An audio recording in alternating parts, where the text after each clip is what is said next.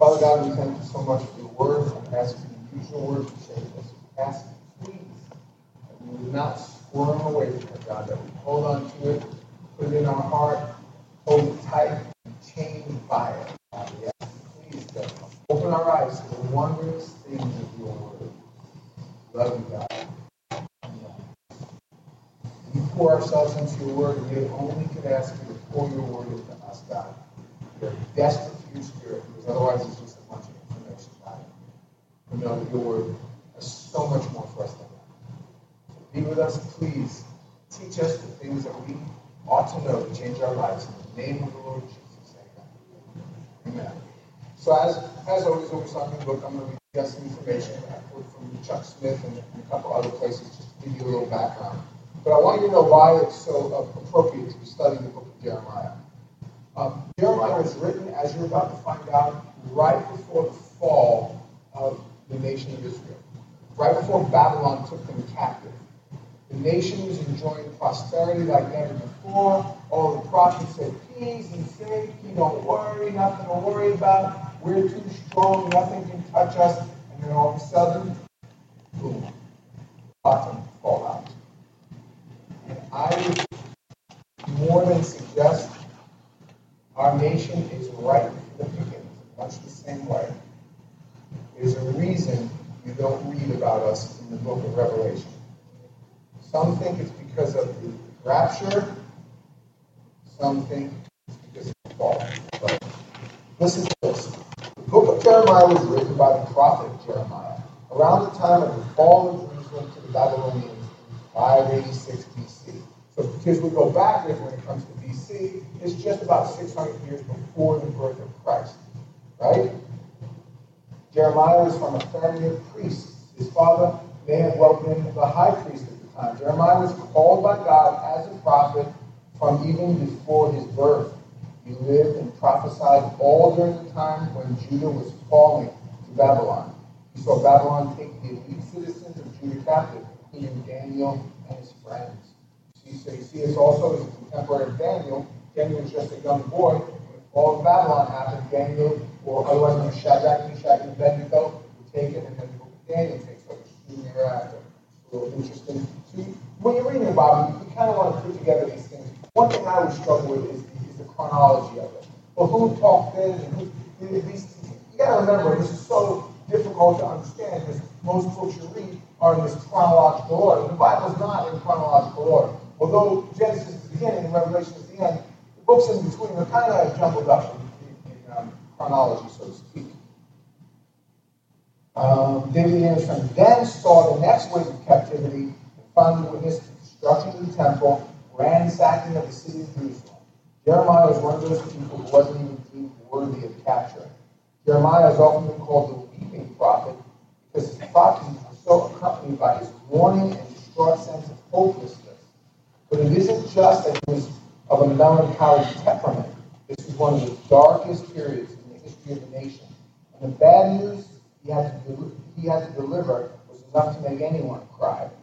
The people had continuously rejected God. The northern tribes had been carried into captivity. Does anybody remember what the northern 10 tribes were called? Israel.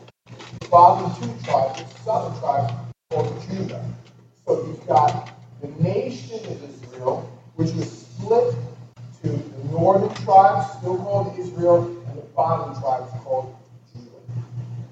Suffering the horrible consequences of their sins, and now the same thing was happening in Judah. And despite all the warnings, the people were still not responding with repentance. Their idolatrous rebellion was just getting worse. And as this broke the heart of God, it also broke the heart of his prophet Jeremiah.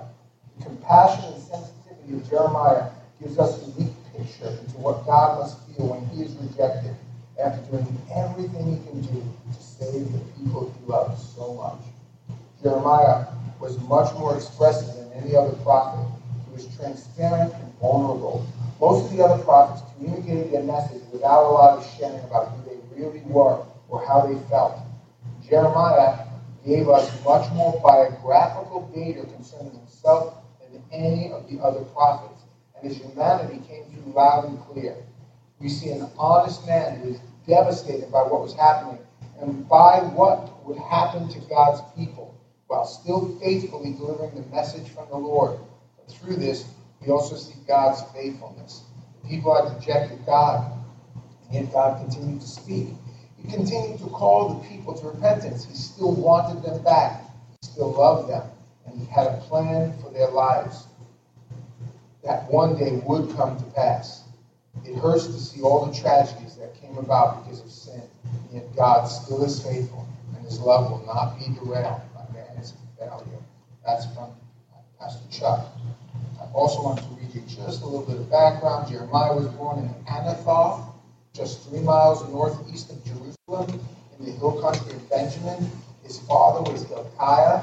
Jeremiah's ministry extended from 626 to 586 BC, making him a contemporary of Zephaniah, Ezekiel, and Habakkuk. So at the same time, Jeremiah was prophesying for the nation of Israel, the nation of Israel and the tribe of Judah. So you also have Ezekiel writing his visions, Habakkuk writing his visions, and Zephaniah writing his prophecies. The prophet writing ministry began in the 4th year of Jehoiakim's reign, 605 BC. Though portions of the book may have been written earlier, the book was completed sometime after the fall of Jerusalem, which we just said was 586 BC. Jeremiah's ministry covered a very critical time in the history of the ancient Middle East, when Josiah, the king of Judah, died at the hands of the Egyptian army. Does anybody remember what happened? Josiah, this young kid, becomes king at a very young age. He calls some of the people, some of his scribes, to read the scrolls. He hears them reading the scrolls, and he tears his robes. He goes, what?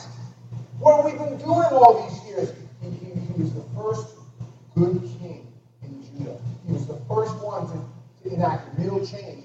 But what happens in just as a matter of fact, you guys don't know my testimony. When I was in 1997, 98, when I was away, for the first time I read all about King Josiah. And the night when I read about him, God gave me a vision while I was sleeping that I would have a son, and I was going to name him Josiah. In case you don't know, my son's not 24, his name is Josiah. Josiah goes into a battle, wanting to change. No, everybody's going to do this. Everybody's going to do this. And the prophet came to him and said, hey, listen, don't do this. This is not your battle. No, I will not have a nation. That's not following God. And that is such a New Testament principle, because our job is to love the unlovable. Ready? Our job is to be doctors, not cops. So important. It's easy to pick out people's sins. It's easy to pick out your own sins. But to love them while they're sinning. To love them and to be lovable while you're sinning. That's the hard part. So he goes into this battle and he fights against the Egyptians, and some guy just shoots an arrow straight up in the air. Boom, comes down to him, right between the armor. And that's how Josiah dies in battle, a battle of his choosing, not of God's choosing. So, Judah became subject to Egypt and its ruler, Pharaoh Necho. The people of Judah chose Jehoaz to succeed Josiah. However, 3 months later, Necho appointed Jehoiakim, or otherwise known as Eliakim, to rule as his vassal on the throne of Jerusalem. Having lost their freedom, the people of Judah turned not to God, but to the idols they had worshipped in the days of Manasseh and Amon. This idolatry was the reason for Jeremiah's proclamations of God's judgment. Now, in case you're wondering, I'm not just reading you historical, biblical fact. I'm also reading you historical history. These things that we're talking about, the King Necho and Carmekesh, and all these things that we're talking about, they are actually the history of the nation, of the Middle East, of Egypt, and of Iraq, and all of it, which back then was Babylon.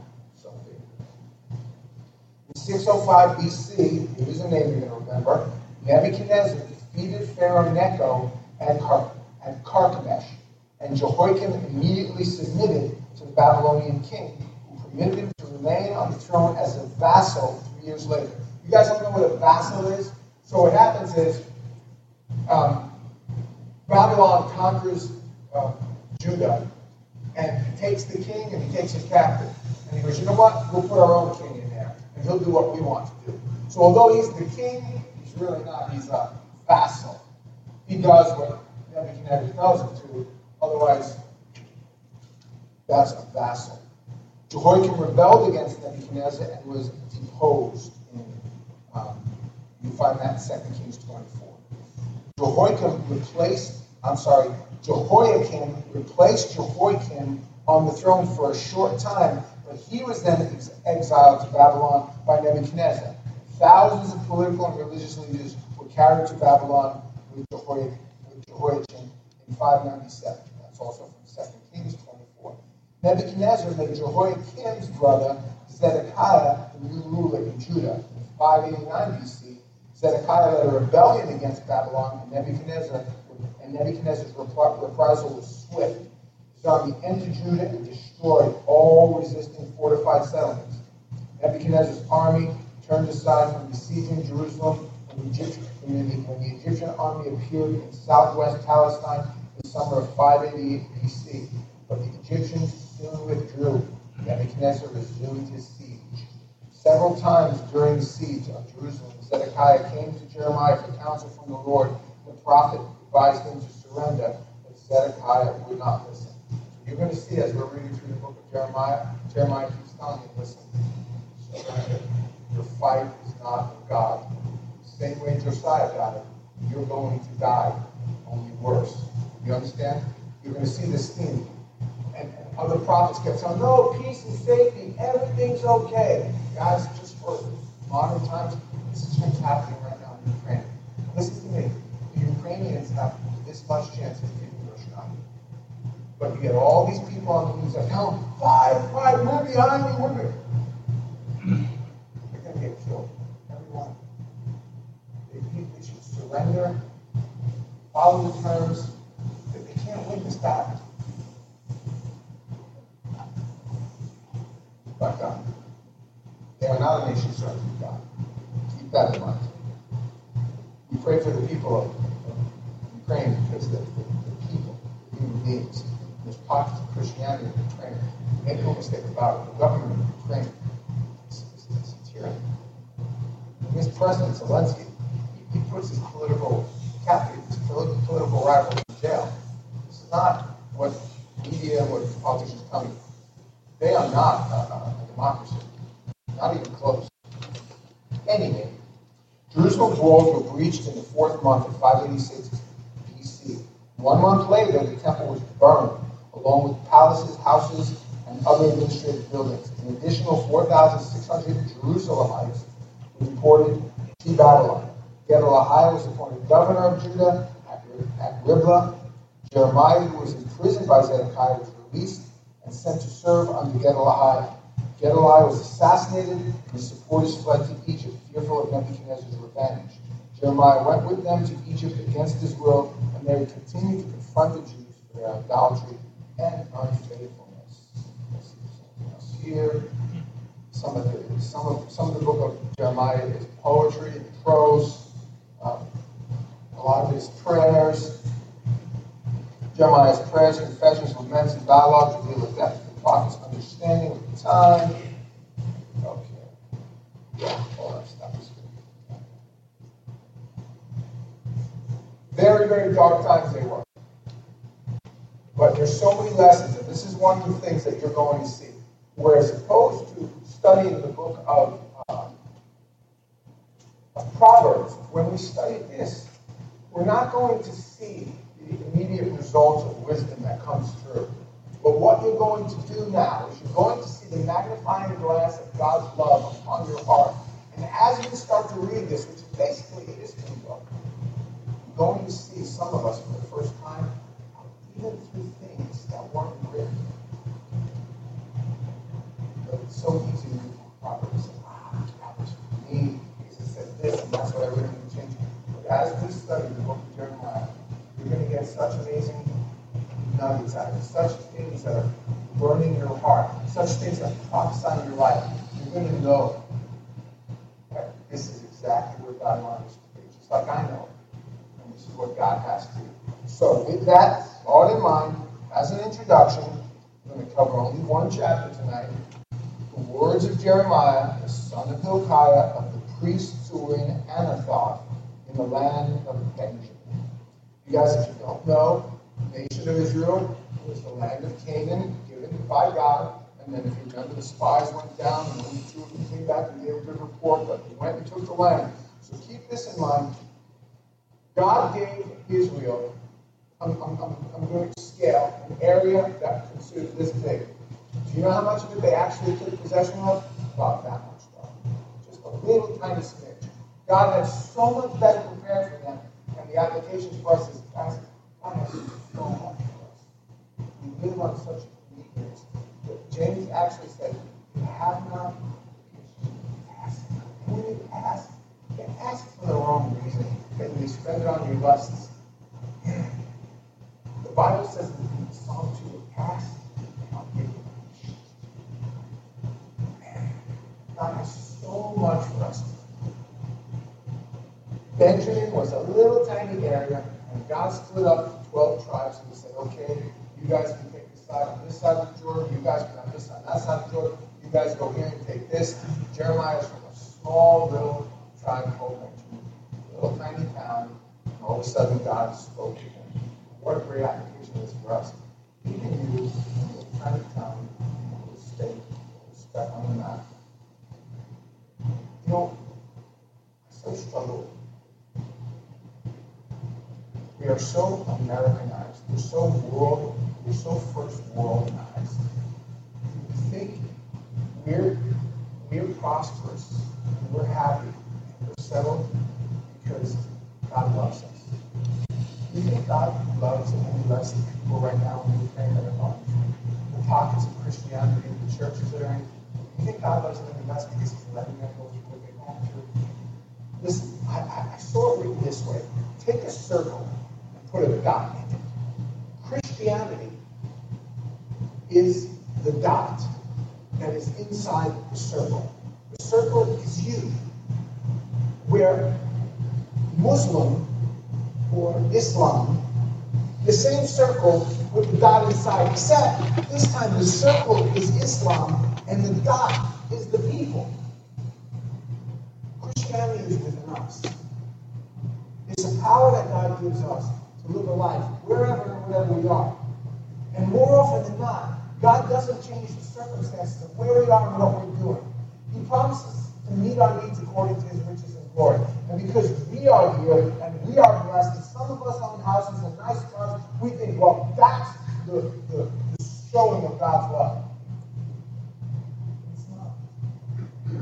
God doesn't want the people who are going through war right now and getting focused and less. He shows up just as much in their lives. We need to think about how far away that is from us. And yet here, some of us struggle with anxiety, and worry, and fear. Am I going to have another meal?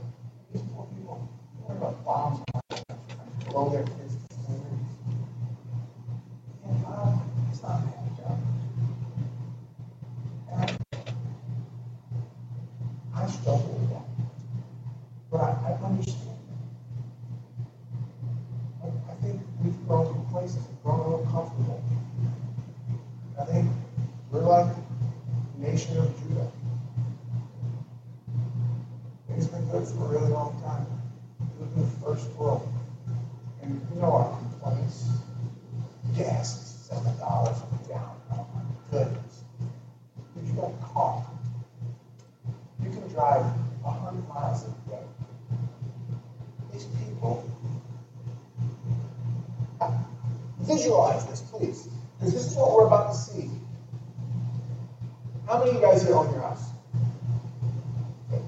Let's say we go into a war. The new bank is now blown up. You don't own that house anymore. Martial law will be declared. The government will take possession of everything. You now don't own that. How many of you guys have money in the bank? Time of war, you ain't got nothing, Jack. Nothing. Government owns it now. And let's say we lose. Let's say, and here's the thing, when we lose, we're in Florida. Nothing's going to happen to us. The war's going to be in D.C., the war's going to be in Virginia, the war's going to be in New York City, maybe L.A. even. That's where they're going to go. They're going to go to where it's most populated. It's not going to come anywhere near us. But you wake up one morning, you still got your house, you don't own it. You go to the bank, you can't withdraw the money. I have a friend of mine from Nicaragua. He said about 30 years ago, Nicaragua went from a democracy to a socialist country. He said he comes from a very wealthy family. They woke up one day, and the government took their bank accounts, and 90% of their land. They just took it. I want you to wrap your head around this. Does God love us any less than that? Or just keep remembering. The circle is you. God's on the inside. The circle isn't Islam or Buddhism. Like, these whole nations are built around their religions. Ours isn't. Our life is a temple of the Holy Spirit. No matter what we go through. It's so bad to think if we fail a test, God doesn't love us. It's so bad to think if we have a health problem, God doesn't love us. Well, here's what happened. I did this and now I'm being punished for it. Not the case, guys. You accept Christ as your Savior, God can't be any more happy with you than He is. You make bad choices with your life, God's not mad at you. You put your finger in a mousetrap, don't blame God. God will help heal your finger. He will. He'll even probably pull the trap up so you can get it out. But He ain't going to stop it from hitting your finger. Well, if God didn't want me to pray, He should have. But now it's God's fault. This is not, and this is, you'll see why I mention that. Verse 2, we're rolling right along. To whom the word of the Lord came in the days of Josiah the son of Ammon, king of Judah. In the 13th year of his reign, it came also in the days of Jehoiakim, the son of Josiah, king of Judah, until the end of the 11th year of Zedekiah, the son of Josiah, king of Judah, until the carrying away of Jerusalem captive in the 5th month. The word of the Lord came to me, saying, Before I formed you in the womb, I knew you. Before you were born, I sanctified you. I ordained you a prophet for the nations. I used to be pro-choice. I believed it was a woman's choice to choose. As a matter of fact, I believed it was a better choice. I believed it was better for a kid not to be born into this filthy, disgusting world than to be born and suffer. Because I did not understand the goodness of God that was suffering. So in my ignorance, I aborted for my own children and helped multiple others abort their children. And that made me stay far away from God for many, many years. Because I knew, deep down in my heart, even though I believed I was pro-choice, deep down in my heart, and as I became a Christian and started to understand this,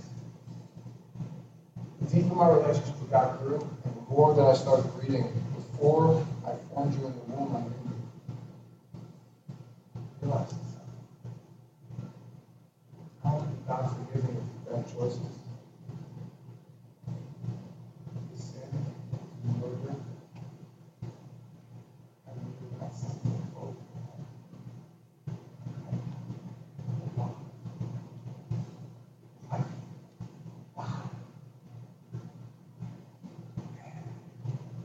You've never seen that movie, Heaven's Real. Is it called Heaven's Real? It's a really cool scene of the little boy is telling his dad, like this little kid, like 3-4 years old, and he's telling dad that when he died, he went to heaven, and he met this little girl that had red hair. I was like, what are you talking about? He said, yeah, this little girl. And the baby was in mommy's tummy, and it never came out. So apparently, this couple had miscarriage. And when this kid, discuss the finer points of dogmatic belief of pre-existence or anything like that, but if you gotta watch that movie because it's the acting in that movie is phenomenal, better than most Christian movies. And this kid does such an amazing job, but they're blown away because it's a true story, by the way. It's not. And I was watching that, I was like, you know what? Once I settled into the fact that I think that God forgives me. Okay, the first thing I'm saying, I'm really sorry about that. It's really stupid. That's part of it. Think about that. How popular is heaven going to be? And I hope it's really good because there's a lot of kids there.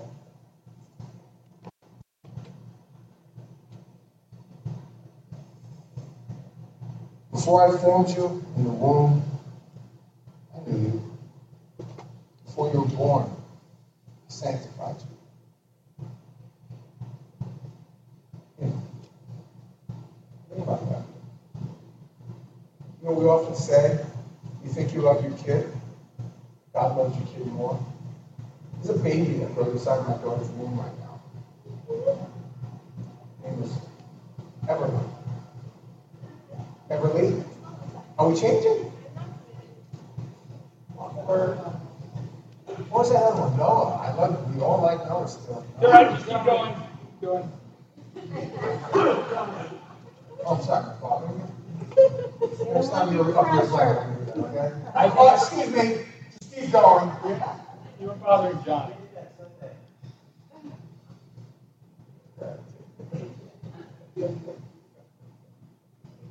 I just love you. I don't want to leave these verses. I don't. I know this child. I know this is. Think about the implications. We have a saying in the family.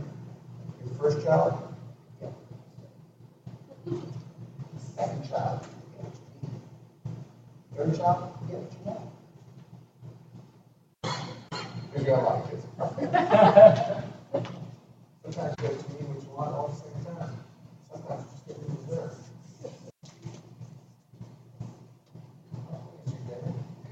No.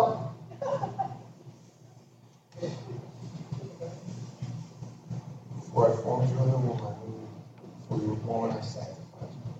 I ordained you a prophet to the nations. The fact that God knows essence, belief that you who you are is who you were, is who you will be already in God's hands. Just love this. I love this, I love this, I love this. Does that not fill you with hope? Who cares about God? Who cares? I want to live without fear again. I want to live without fear. I don't want to kill me, make me better. I love these verses. I don't want to leave. Then I said, verse 6, Lord God, but I cannot speak, for I'm a youth. So he has this conversation. Jeremiah, some would say he's 13, 14, 15. And they say to him, God says to him, before you were born. As a matter of fact, before I formed you in your mother's womb, I knew. Well, that's weird. When does life actually begin? In God? Is there a word for this? Infinity. God knew every single person who was ever going to be born. God knew every egg that was ever going to meet sperm. God knew every baby that was ever going to be formed in the womb before. Mind blowing. Stop. Already beyond me. Can't handle it anymore. Shut down. Circuit breaker popped. Jeremiah says to the Lord, oh God, I'm too young for this.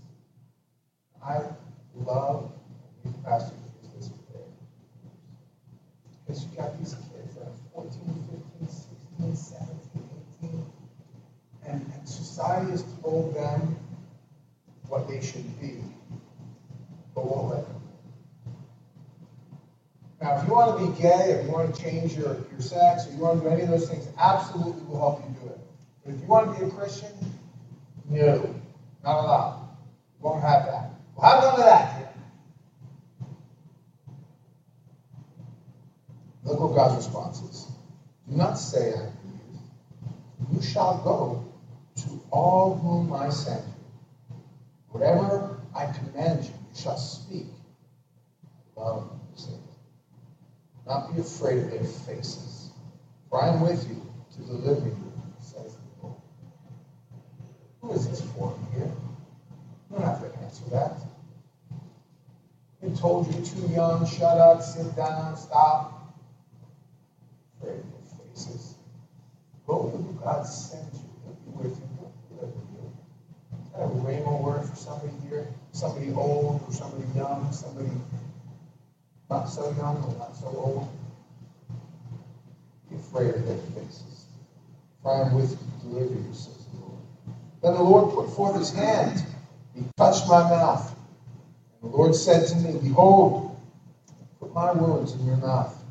See, I have set this day, see, I have this day set you over the nations and over the kingdoms, to root out and to pull down, to destroy and to throw down, to build and to plant. Moreover, the word of the Lord came to me, saying, Jeremiah, what do you see? If again you pay attention, he said, we're about to see the first of visions that Jeremiah was given. And the interpretation thereof on these are obvious, but some are not so obvious, and they're intended to do that. A lot of times you'll see prophecies or visions in the Bible that are dual or triad. The Lord Jesus spoke about the abomination of desolation when Antiochus Epiphanes went into the temple and sacrificed a pig on the altar in the Jewish temple. That was what's called the abomination of desolation. However, he also uses that prophecy to say that the Antichrist himself will do the same thing when they rebuild the temple of Jerusalem. There will be the 7-year treaty, and halfway through it, you'll have the prophet, the Antichrist, and the dragon. The dragon is the devil. The prophet will be this mouthpiece of the Antichrist. And the Antichrist will be this political figure. And he will proclaim himself to be God. And he will go into the temple and he will sacrifice a pig. And he will proclaim that the worship should be his. With me? If this isn't a little weird and a little spooky, I don't know what is that. But nonetheless, this is what we're reading. It's in the Bible. So, Jeremiah tells him, I'm going to use you in this nation, in these lands, to root out, pull down, destroy, throw down, and to build a new land. We're going to see some crazy stuff that Jeremiah goes through and what he does. I mean, I want you to just think about for a second what goes on in the book of Daniel. Remember the book of Daniel? Remember Nebuchadnezzar? He grows hair like feathers and he becomes an ant. All these things Jeremiah is going to have a part in predicting. And now the nation of Babylon rises and falls and cool stuff, man. If you're into such things like this. He said to Jeremiah, what do you see? And I said, I see a branch of an almond tree. You guys know something interesting about an almond tree? It blossoms when nothing else does. You can have a completely desolate landscape, and yet the olive tree will blossom. And olive trees don't just blossom, almond trees don't just blossom with almond, they blossom with literally blossoms. There's these cool flowers. Anybody here have like a garden of herbs or vegetables or anything? Okay, let me explain something to happens with vegetables. When you have I'm growing a bunch of different kinds of I went online, I went to Amazon and I bought all different kinds of peppers. And they send you 20 different kinds of pepper seeds. And I started planting them. Now I'm getting this beautiful harvest come up. But you know what comes up before the pepper comes out? A little blossom. You get this little flower. Oh man, my trees, my little bush there is flowering. What does that mean? Well, right at the flower, right from underneath the flower, the pepper starts coming up. So it's like the flower is around the pepper, and the pepper grows in the flower, and all of a sudden one day there's a whoop, and the flower falls off on the ground, and then you got this beautiful little pepper. Matter of fact, last night my wife made this amazing succotash with all the peppers that we have. Green beans and peas and peppers, and we have jalapenos and chili pepper and little pie pepper. As a matter of fact, we have a pepper plant. You too? This man right there, he comes in my garden and he just starts putting peppers in his mouth. He sits there, breathing fire like a cartoon. Oh, that one's horrible. And he just gets attention. So he's not again.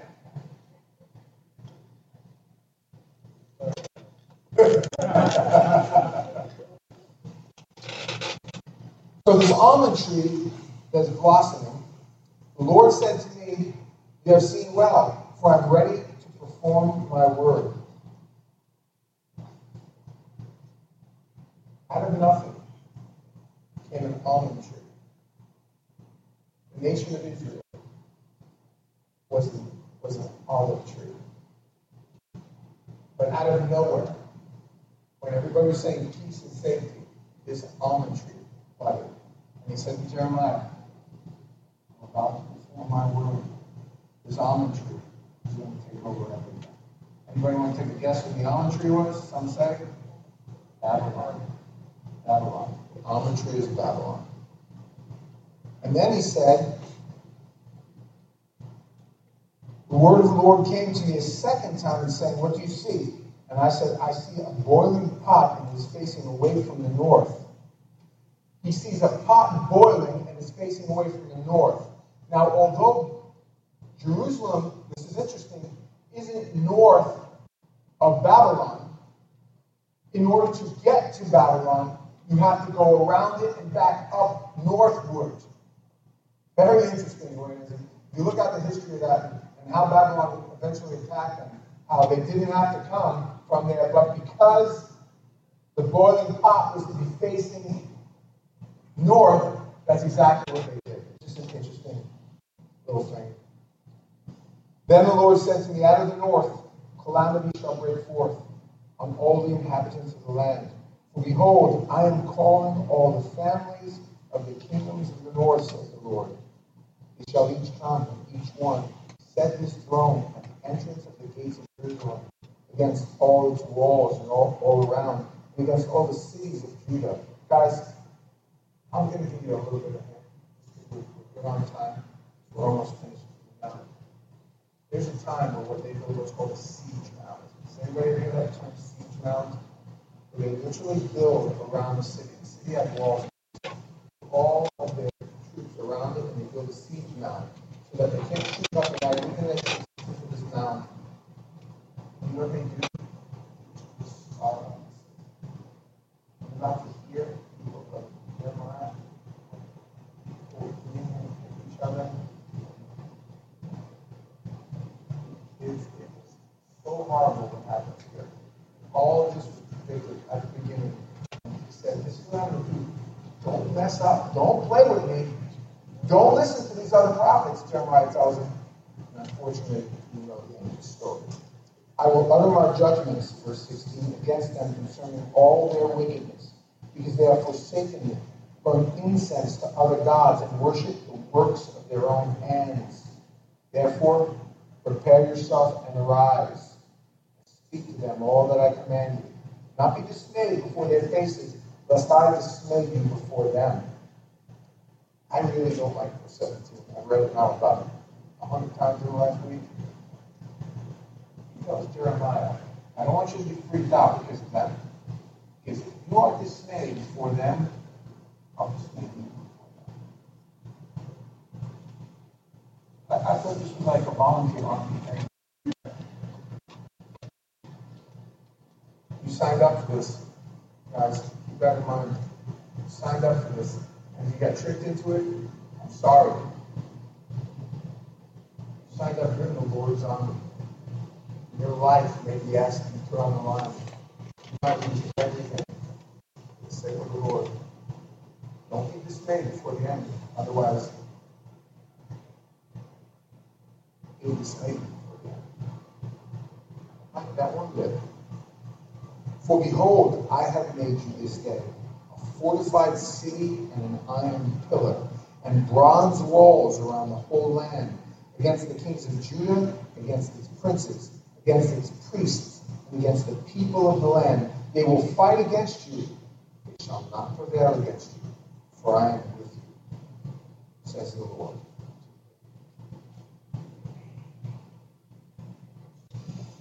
This is what they call deep breath before the plunge. This is amazing. What we just read in chapter 1 is the big racking of the chamber. Jeremiah is a man's man. Call him the weeping prophet because he bears his soul. We are also called to make a change in his life. Unlike any other time, guys, in this crazy world. You know, just a few years ago, the whole movement of homosexual movement is just marriage. It's only one. We leave you alone. Whole movement.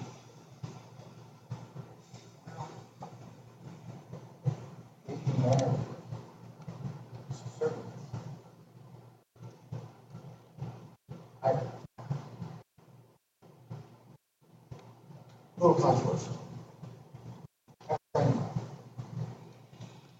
But he's pretty, he's pretty savvy. He's got family that's in the hood, so to speak. I said, man, I gotta ask you a question. What are they now? Like who? I don't understand. Basketball, football, he's a majority brown and black. Do they want their own league? Do they all their own owners, all their own? I mean, what do you want? What do they want? Why are they trying to do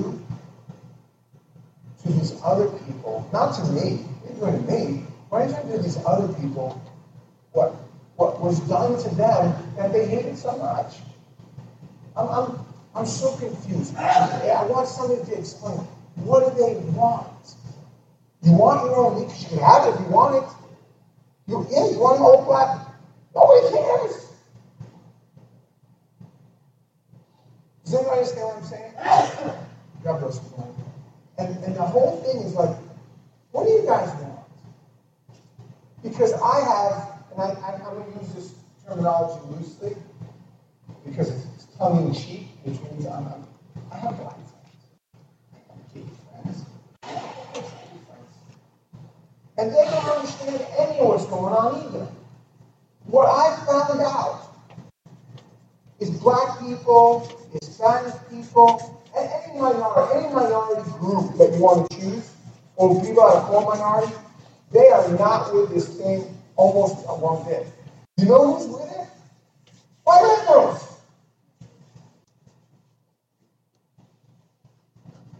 I just want to fight it right now.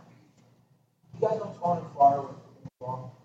So, our government wants to put a law that says that you cannot teach children from kindergarten to third grade. That's it.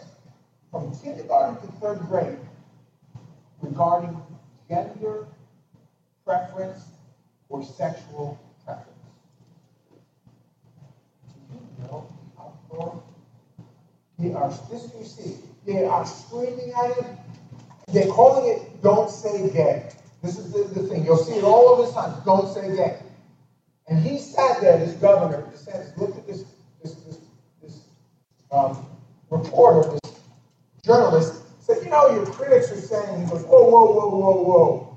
My critics are saying, tell me, is there anywhere in that law that says not to say gay?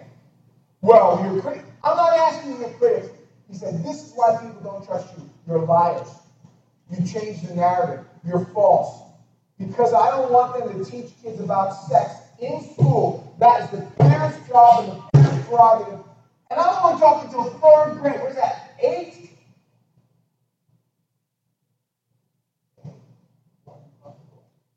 How did it get this? We used to go to the city when I was growing up. We used to go to Gay Pride. They have, I don't know if you've ever been to a Gay Pride parade, but Manhattan for 50 years they have Gay Pride parades. And you go there and men are walking arm in arm with men and women are walking arm in arm with women.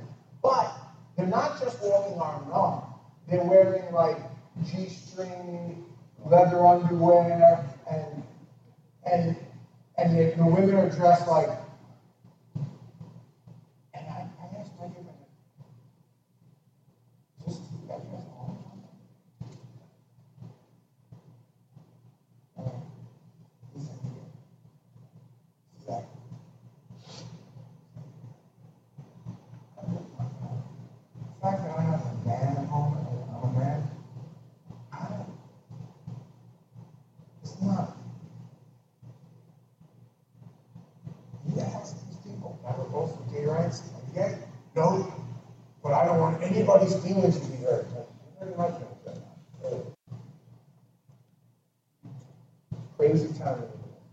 The exact same thing is going on in Rome right before the fall.